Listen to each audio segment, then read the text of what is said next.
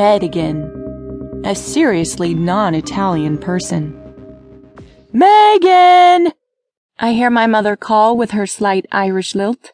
My mother and father wanted to fit in when we came to New Jersey after Graham died, so they tried their hardest to lose their accents. Clearly, they didn't try hard enough. I'm not really sure why we had to move to America, but leaving my beautiful Irish cottage behind was hard.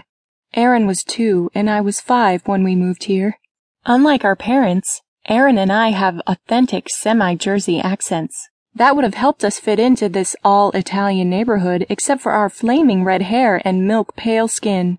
We stick out like firecrackers exploding on a hot July night.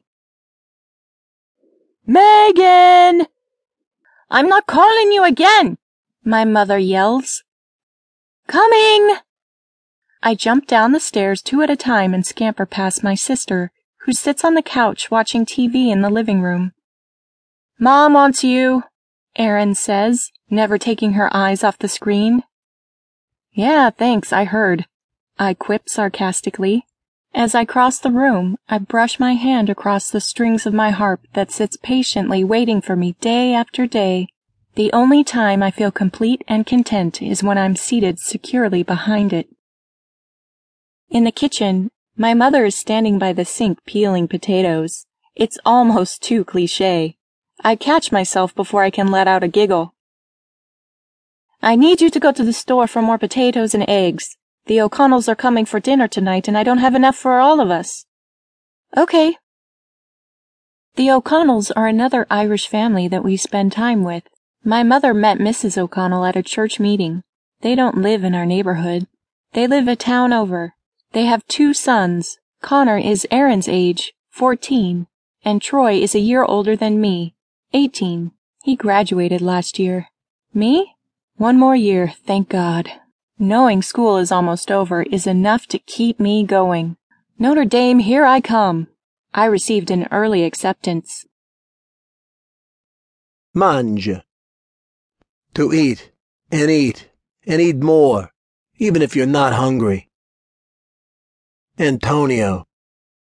I walk into Nana's apartment still thinking about her. Megan. Now I'll admit I saw her coming and dragged out my cigarette a little longer than necessary.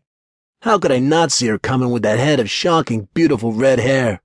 Ever since her family moved in, I've been fascinated with her, always silently checking my surroundings for her at school, at the movies, even in the streets. Meatballs, tomatoes, and basil mix into an aroma that wafts through from the kitchen. Even when Nana isn't cooking, you can still smell the ghost of Italian food in the air and on the plastic-covered furniture. Tonio!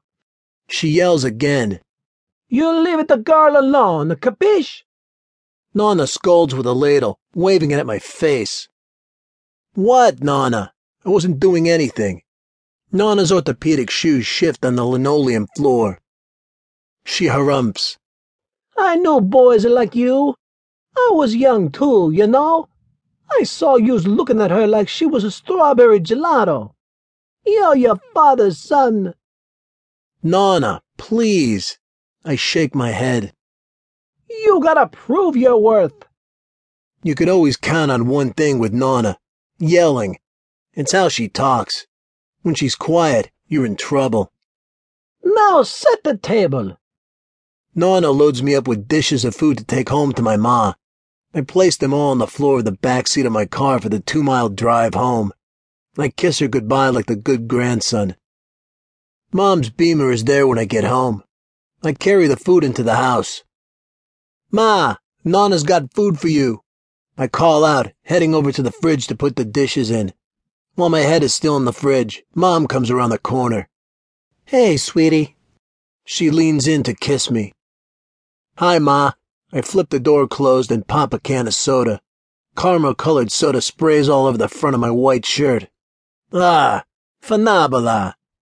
Hey, don't swear. My mom yells and clips me with her hand on the back of my head. Her slap echoes in my skull. Sorry, I mumble as I strip my shirt off. I gotta change before I go see Dad.